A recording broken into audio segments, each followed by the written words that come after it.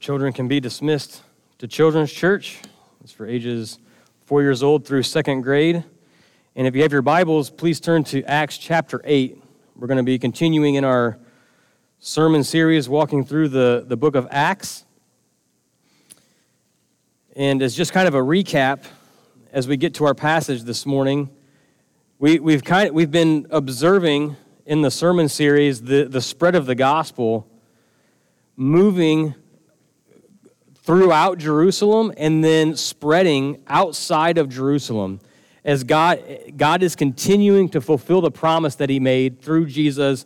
As Jesus was talking to the apostles, and he told them that they were going to be witnesses. The apostles and this extends to the believers that would follow, were going to be witnesses of Jesus Christ and of the gospel throughout Jerusalem, out into all of Judea, all of Samaria, and to the ends of the earth. That was the promise that was made in Acts 1, verse 8. And we've seen that unfolding as we've been walking through the book of Acts. We have seen the gospel spreading throughout Jerusalem. And then we saw last week at the beginning of chapter 8 that there was persecution in Jerusalem. And so many believers and disciples spread out of Jerusalem, Philip being one of them. Philip left Jerusalem because of the persecution there, and he went to Samaria, and he took the gospel with him. And he shared the gospel in Samaria, and many people were saved as Philip preached the gospel in Samaria. So we see that promise being fulfilled, that the gospel is spreading now outside the city limits of Jerusalem. That's going to continue this morning as we look at the end of Acts chapter 8. In this passage today, we get, not only has Philip now taken the gospel to Samaria, but we also now get another account of Philip sharing the gospel. Let's pick up this morning by looking at starting in verse 26 of Acts chapter 8, as we see Philip now continuing to exercise his gift of evangelism. Starting in verse 26 of Acts chapter 8 says this: "Now an angel of the Lord said to Philip, 'Rise and go toward the south to the road that goes down from Jerusalem to Gaza. This is a desert place.' And he rose and went. And there was an Ethiopian, a eunuch, a court official of Candace, queen of the Ethiopians, who was in charge of all her treasure. He had come to Jerusalem to worship and was returning, seated in his chariot, and he was reading the prophet Isaiah. And the Spirit said to Philip, 'Go over and join this chariot.' So Philip ran to him and heard him reading Isaiah the prophet and asked, 'Do you understand what you are reading?' And the Ethiopian said, 'How can I, unless someone guides me?' And he invited Philip to come up and sit with him." We'll stop there for now. Verse 26 opens with an angel of the Lord telling Philip to get up and go to a very specific place, a very specific road leading from Jerusalem to Gaza. And we see the Holy Spirit referenced again in verse 29, and we will also see it again in verse 39. We see the angel of the Lord, we see the Spirit, and we see the Spirit of the Lord referenced several times in this passage, because there's an emphasis in this passage that God is the one at work. God is the one at work here.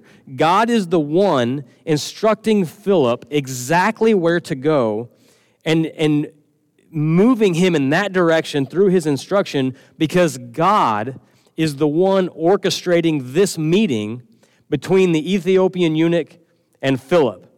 Luke, as he writes this passage, wants to make that very clear, that this is God at work. Now, we know that Philip was an evangelist. He's actually known as Philip the Evangelist, this Philip that we're speaking of here this morning. He loved to go where people needed to hear the gospel.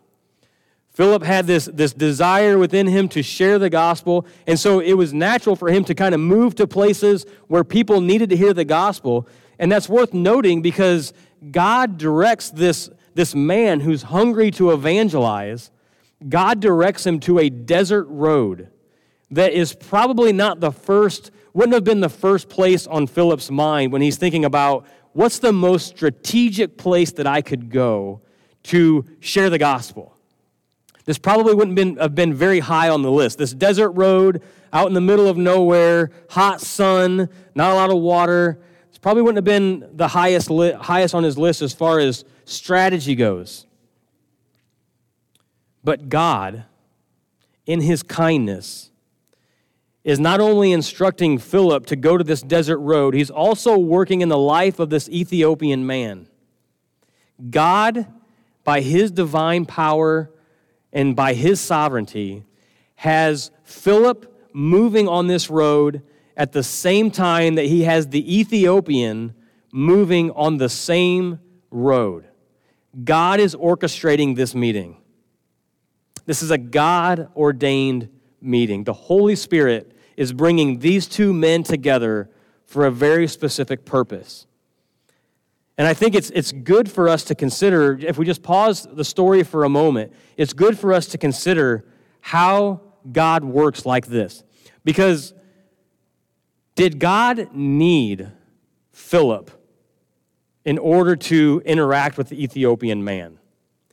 Was God dependent on Philip to interact or change the Ethiopian's life? God could have worked in the Ethiopian's life without Philip. God could have worked in the Ethiopian's life without anybody. He could have sent an angel of the Lord to the Ethiopian man and converted him on the spot. But God chose to work through Philip. And that's worth noting, that God in his grace chooses to use people to carry out what he wants to accomplish. God doesn't need us to accomplish his work. He doesn't need us, but he chooses to include us. And he includes us, and as he includes us, he is actively working in and through us as his people. He was doing this through the apostles in the early church. We've been seeing this over and over again. God is using the apostles to spread the gospel. He's working in and through people. He is actively working in the lives of the disciples and the apostles to spread the gospel. This is true today as well. God is actively working in and through you and me as individuals in order to accomplish the work that he wants to do in and through his church. This is God's design. It's the beauty of God's design that he would not only save us, but then he would then walk with us in this life, actively at work in our lives, shaping us more and more into the image of Christ, using us along the way to expand his kingdom, something that he could do on his own in an instant, but lovingly, kindly, graciously working in and through us as his people. And here's what that means today, just as a side note to this passage. It doesn't matter what your age is. It doesn't matter what season of life you're in. God has a plan for you. That's why you're here. As a believer, God doesn't just take you to heaven at a moment's notice without leaving you here to do some work. He could take us home, but he leaves us here. Paul wrestles with this in Philippians. He says, I'm ready to go home, but I'll stay if it means that God's going to use me to increase your joy. God has a plan for you. God chooses to use you to accomplish his work. And he wants you to know the blessing of being involved as Philip is being involved here. And I want to encourage you in this. If you find yourself going through life right now and you're unclear about how God wants to be using you, if you're not really sure how God could use you, maybe you're in a busy season of life where everything is so busy that you just don't really have time to think about it. And there's just so much going on that it's not really so much about what God's doing, but it's just a matter of getting through the day and making sure I didn't drop a ball somewhere. Maybe that describes your life right now. Or maybe you're in a season of transition where maybe the kids are gone and you have more time than you've had in a long time, Or maybe you've entered into retirement and you have this space in your schedule now or this space in your life that you haven't really had before, and it can start to feel a little bit like pointless wandering. And we start to try to fill that up a little bit. God has a plan for you. God gathers us into his kingdom, and he has a plan for us because by his design, he chooses to work through people. So if you find yourself wondering, what is God's plan for me? I would encourage you, reach out. Reach out to a church family member, reach out to an elder, reach out to a deacon. We want to help you. We want to walk alongside you. It might be that God has something for you to step into, or it might be that he just wants to change your perspective and show you that he actually is using you. But if you're unsure, please reach out because we want to walk alongside you and help you get clarity in that. We want to help. God uses people to accomplish his work. So back to our passage. In his sovereignty and kindness, God lines things up so that this man from Ethiopia crosses paths with this evangelist Philip on the desert road. And in verse 27, we get a description of who this man is. He's an Ethiopian. So that means that this man was from a distant region.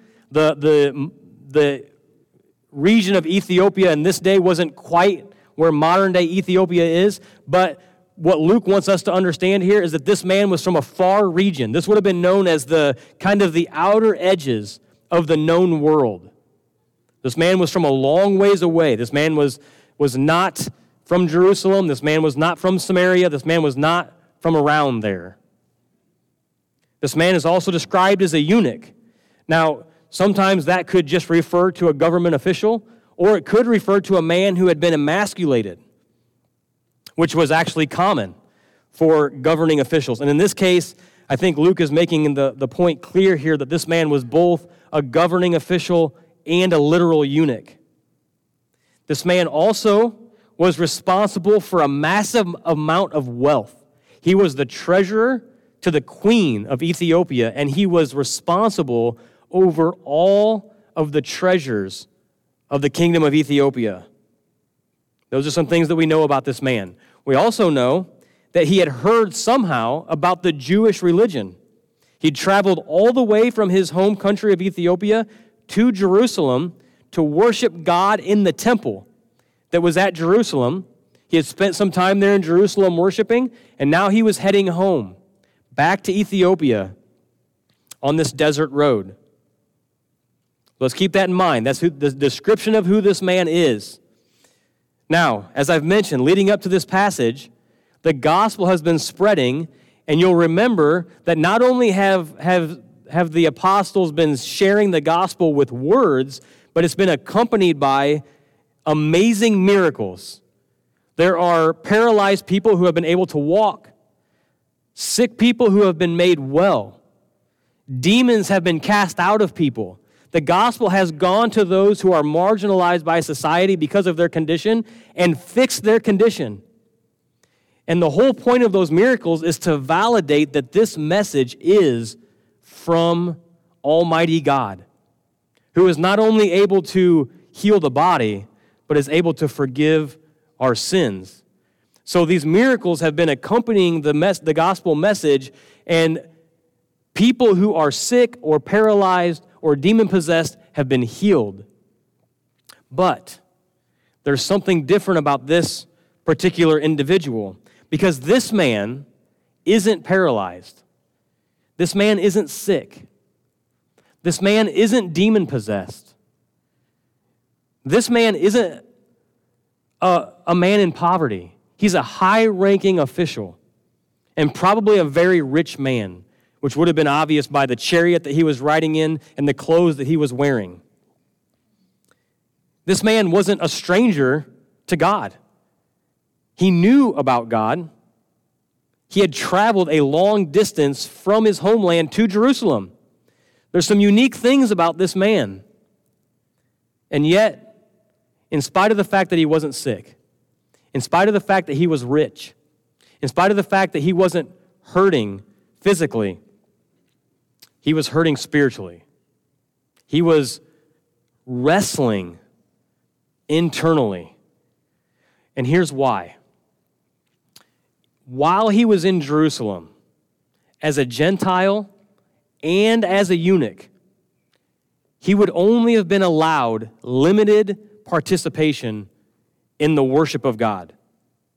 Gentiles and foreigners were limited, they were considered outcasts, and they were limited to the outer court of the temple, the court of the Gentiles. This was the most outer courtyard of the temple. That's all the further they could go, if you were a Gentile or a foreigner.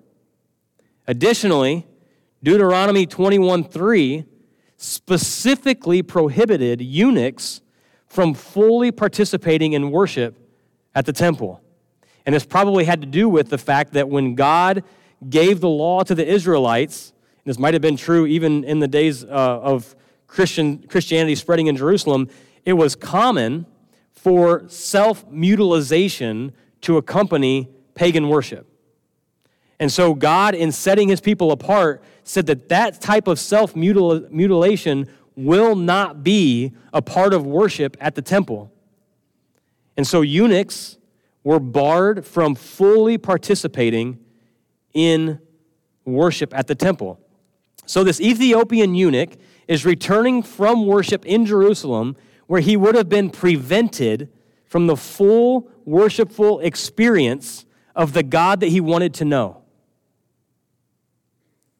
The God that he traveled so far to worship, the God that he wanted to know, the God he wanted to love, the God he wanted to serve, he was prevented from fully worshiping him. But God has his loving eye on this Ethiopian man, and by his power and by his grace, God has the Ethiopian man cross paths with Philip. And when Philip sees the man, the Holy Spirit tells Philip, go closer. Now, I want to pause again for a minute and just think about what Philip would be seeing. Everything that Philip sees would have screamed, this man is not a Jew.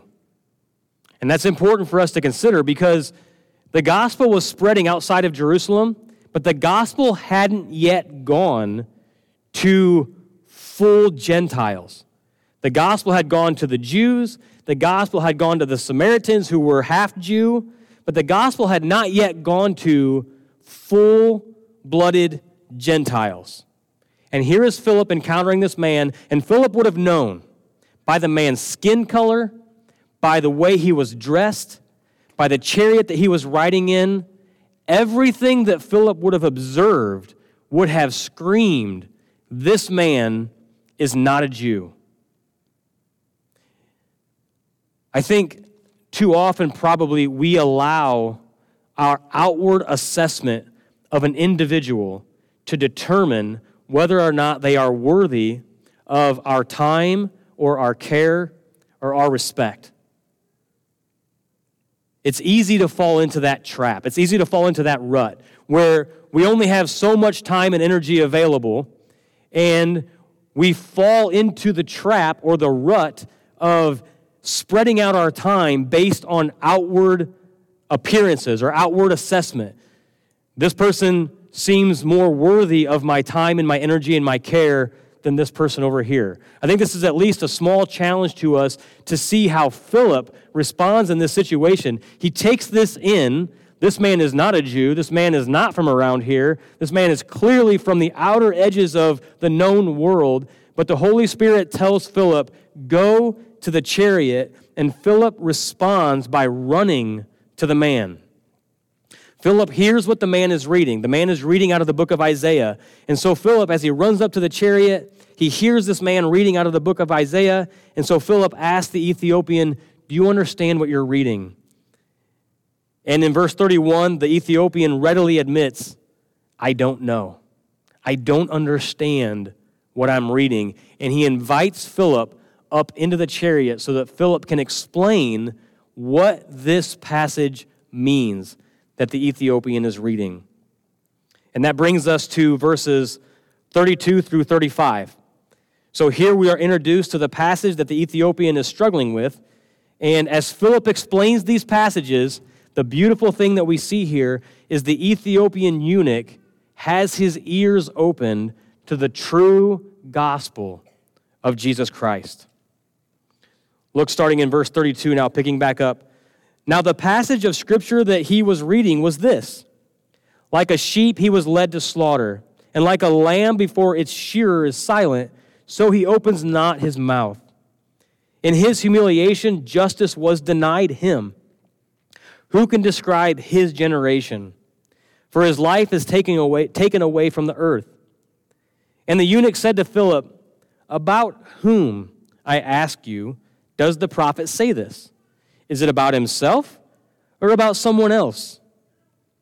Then Philip opened his mouth, and beginning with this scripture, he told him the good news about Jesus. The passage that the Ethiopian man is reading is from chapter 53 in Isaiah, known to us today as the suffering servant passage. And the Ethiopian eunuch asks, who's this passage about? And starting with this verse, Philip shares the beautiful good news of Jesus Christ with the Ethiopian eunuch. Starting with this passage, Philip shows that Jesus Christ is the suffering servant that Isaiah writes about. Now, Luke doesn't give us all the details, and in all reality, Philip was he's on his own here with the Ethiopian man, so at some point, Philip shared this account with Luke, and then Luke wrote it down, so we don't get all the details about how this conversation went. But I think we can have a pretty good idea if we just imagine for a moment. I think we can kind of track, most likely, where Philip would have gone. Starting with these verses, Philip would have shared how this entire passage talks about the horrible, unjust death that Jesus experienced. Philip would have shared with the Ethiopian eunuch that Jesus was despised and rejected by men as the suffering servant. Philip would have shared that Jesus was considered a disgusting outcast. And Philip would share that in this passage, this Jesus that he speaks of was actually called a man of sorrows. Philip would have shared that this innocent Jesus, this man Jesus who was innocent before God and man, was unjustly beaten beyond recognition and murdered. But it wouldn't stop there.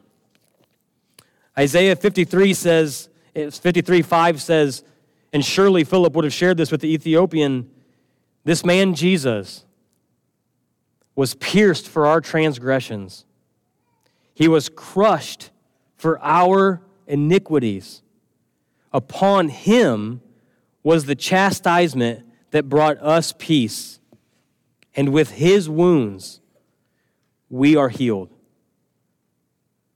Verse 12 says, he poured out his soul to death and was numbered among the transgressors.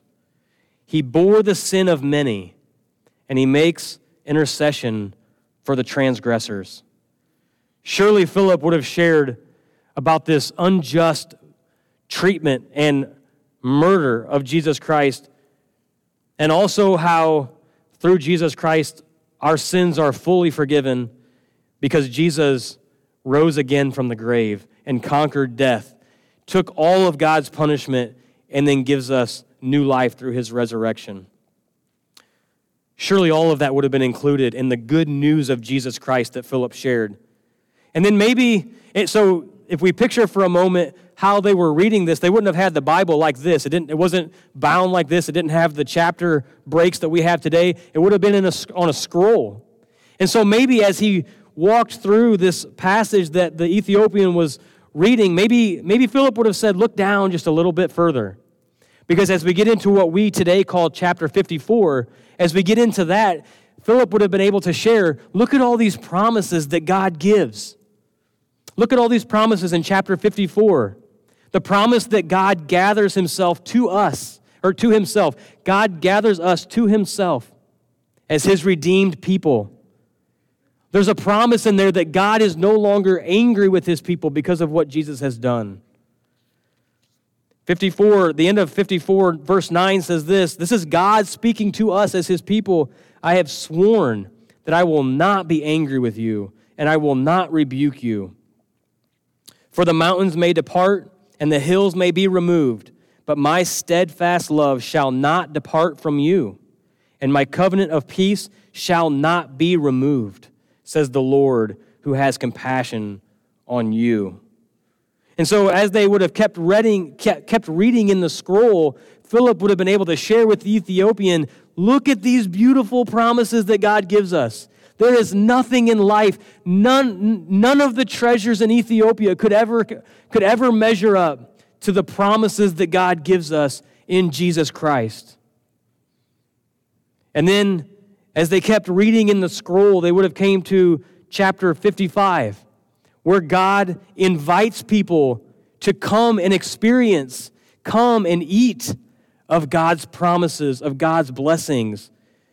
In chapter 54 or chapter 55, God says, "Come and eat and drink of these blessings that I have for you."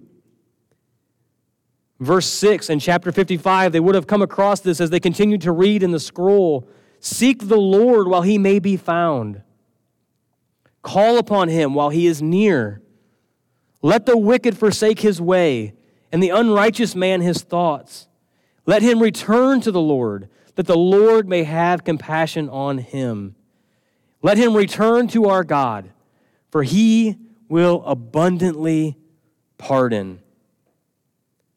They would have read this, and Philip would have invited the Ethiopian, this is all available to you through Jesus Christ. You're invited to come to God, not to a temple, but to the throne of the living God through Jesus Christ, where all of his promises can be yours. And at that point, maybe the eunuch would have cried out, "Yes, I want that. Yes, I want those promises. Yes, I want to respond to that invitation. I want to come to God. I want to come to the throne room of Almighty God. Yes, I want that. But I'm an Ethiopian and I'm a eunuch." And so maybe that would be his response, because that's what he's been wrestling with. And I have to believe that Philip would have taken him just a little bit further in the scroll to chapter 56 of Isaiah, just a couple pages later in our Bibles today, where God says, "I invite you, foreigner. I invite you, Gentile. I invite you, outcast. And even specifically, I invite you, the eunuch, to come. Come and worship me as your God." He specifically invites the eunuchs to come. Verse 8 of chapter 56 in Isaiah says, "The Lord who gathers the outcasts of Israel declares, I will gather yet others besides those who are already gathered." Philip would have had the joy of sharing with this eunuch, yes, even you, a Gentile, even you, a eunuch, are of equal value in God's eyes. And you receive the same invitation as everyone else. We don't know exactly how the conversation went, but we can be sure that Philip showed, starting in these verses in Isaiah, how the scriptures point us completely to Christ. At some point, Philip would have explained to the Ethiopian, all these promises of God can be yours. You are invited. You are invited to come and know God. Come, repent, believe in Jesus Christ, and be baptized in the name of the Father, the Son, and the Holy Spirit. Philip would have shared this with the Ethiopian. He would have said, through faith in Jesus Christ, Ethiopian eunuch, through faith in Jesus Christ, you are fully welcome and fully accepted to come and worship the one true God. That's the open door of the gospel message. Come and believe in Jesus Christ and be fully welcomed and fully accepted by God. If you're here this morning and you haven't turned to Christ as your Savior, if you haven't put your faith in Jesus Christ as the one who brings you into the storehouse of God's blessings, if you haven't experienced the reality of being fully accepted and fully welcomed into God's eternal covenant family. If you have not responded to that invitation yet, the door is open for you today, and I can guarantee you there is nothing bigger or better than being fully welcomed and fully accepted by the God who created you and loves you. There is nothing. All the treasures in Ethiopia, all the treasures in the world couldn't measure up to what Philip was offering this man. So the Ethiopian eunuch, he hears the gospel of Jesus Christ, and he recognizes that he is fully welcome to worship God through Jesus Christ. So he responds. He responds with faith. He responds with belief. Not only is God working outward to bring these two together, God is working on the inside. He has regenerated the heart of this Ethiopian man so that he's able to see and embrace the gospel of Jesus Christ. And he responds, and he wants to get baptized. This brings us to the final 5 verses of our passage here, where we see the Ethiopian eunuch being baptized. Picking up in verse 36. And they were going along the road. As they were going along the road, they came to some water, which is unique in itself out in the desert. And the eunuch said, "See, here's water. What prevents me from being baptized?" And he commanded the chariot to stop. And they both went down into the water, Philip and the eunuch, and he baptized him. And when they came up out of the water, the Spirit of the Lord carried Philip away. And the eunuch saw him no more and went on his way rejoicing. But Philip found himself at Azotus, and as he passed through, he preached the gospel to all the towns until he came to Caesarea. In verse 36, we're told that they see some water. They come across some water as they travel along. Philip is riding along with the Ethiopian man. They're bouncing along in their chariot, and they come across this water, and the Ethiopian says, "What prevents me from being baptized?" In my opinion, this is the highlight of this passage, because the answer is nothing. The answer is nothing. That's the beauty of this passage. The Ethiopian eunuch was prevented from fully worshiping God in the temple by things that he could not change about himself. And now, he's fully welcomed and accepted by God based on nothing that he did and based entirely on what Jesus Christ has done for him. What prevents him from being baptized? Nothing. There is nothing left to do. Christ has done it all for us. Nothing stands in the way. No sin is too great. No baggage is too heavy. Nothing is left to do. Come, in the name of Christ, come and worship as fully accepted, fully welcome children of God. That's the message of the gospel. I'd imagine that Philip maybe could have come up with a lot of excuses as to why he didn't really want to go down this road that day, or however many days it took him to get there. He could have wrestled with, oh man, that's going to be a long walk all the way out there. It's going to be hot. It's going to be uncomfortable. It's probably going to be dusty. I mean, there's not even a lot of people out there. It's probably not the best place to go. I'm busy. I just shared the gospel with a bunch of people in Samaria, and they all got saved, and I'd like to follow up with some of them. I'd like to go to some cities maybe where I could share the gospel in some of their temples and tabernacles, synagogues. I've got some things I'd rather be doing or could be doing that wouldn't include traveling down this road. He could have came up with some excuses, I'm sure. But there is something that drives Philip that we need to have driving us.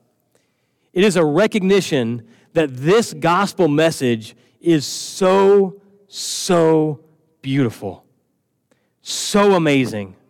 This open door of the gospel message has to be what moves us, or we will always wrestle with the other things we could be doing. We will always wrestle with insecurities. We'll always wrestle with, is that what I'm supposed to be doing? Is that what I'm supposed to be going? I think I messed that up. I think I maybe said that wrong. All these insecurities, all these excuses will always plague our mind unless we are just driven by the reality that God is the one at work, and this gospel message is the only message that is really worth sharing.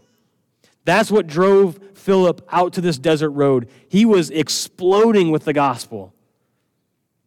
He could not keep it in because it was so real and so magnificent to him. He couldn't imagine keeping it in.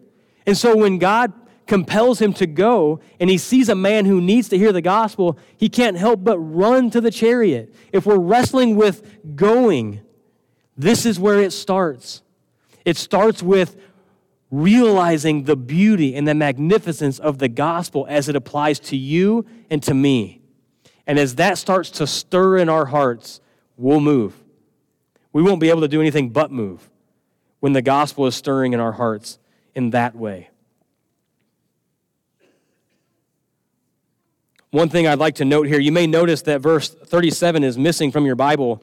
If you have the ESV, that verse is a footnote that says, if you believe with all your heart, you may. And he replied, I believe that Jesus Christ is the Son of God. So verse 37 would come right after when the Ethiopian eunuch says, what prevents me from being baptized? Verse 37 would be inserted there to say, well, you can as long as you believe. And then he responds with, I believe. Now, the ESV and probably other English translations have that particular verse footnoted because it doesn't appear in the earliest manuscript. So I want to just take a few minutes to just give you some confidence in what we have here as God's word when we come across something like that. This verse 37 was not in the earliest manuscripts. It was probably added later as a point of clarification. It was probably added by a scribe who wanted to make sure that the Bible and the teaching of the Bible wasn't drifting into what we might call universalism or easy believism, or hey, as long as you just say yes, then I'll baptize you. There might have been a little bit of a guard against that to say, hey, we baptize on belief. We baptize on a profession of faith, that the baptism is attached to your profession, right? So there might have been just an effort to clarify, but it wasn't there originally. Luke didn't include it, and that's okay. Because first of all, what verse 37 says doesn't change anything. We know that Philip would not have been sloppy or loose in sharing the gospel. He would have called the man, the Ethiopian man, to repentance. He would have called him to respond to the invitation of the gospel. He would have heard the man say, yes, I believe. So adding verse 37 or not having it doesn't change the story. It doesn't change any Christian doctrine that we have. It's okay that Luke didn't include it. Luke wasn't being sloppy either in his writing. Second, when we come across instances in the Bible like this, it's good for us to remember there are thousands upon thousands of manuscripts that are used to come up with this. Thousands upon thousands of manuscripts that have been found that are the basis for what we have here today. And on the basis of those thousands upon thousands of manuscripts, there is 99.5% agreement. So as the manuscripts have been discovered, 99.5% of the time, across all the thousands of manuscripts, this has been the product. This is, the manuscripts are so aligned that there is 99.5% accuracy that this is what was originally written. 99.5%.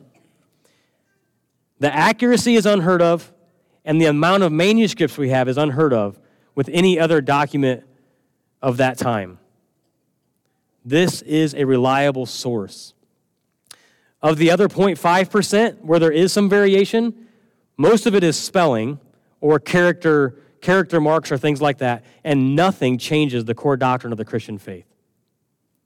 So I want to share that with you this morning. Maybe you could just read over that and not even notice that it's missing, but I want to share that with you this morning because this is a reliable source of truth, spoken by God, given to us with His authority. So when God says you are fully welcome and fully accepted, that is 100% true.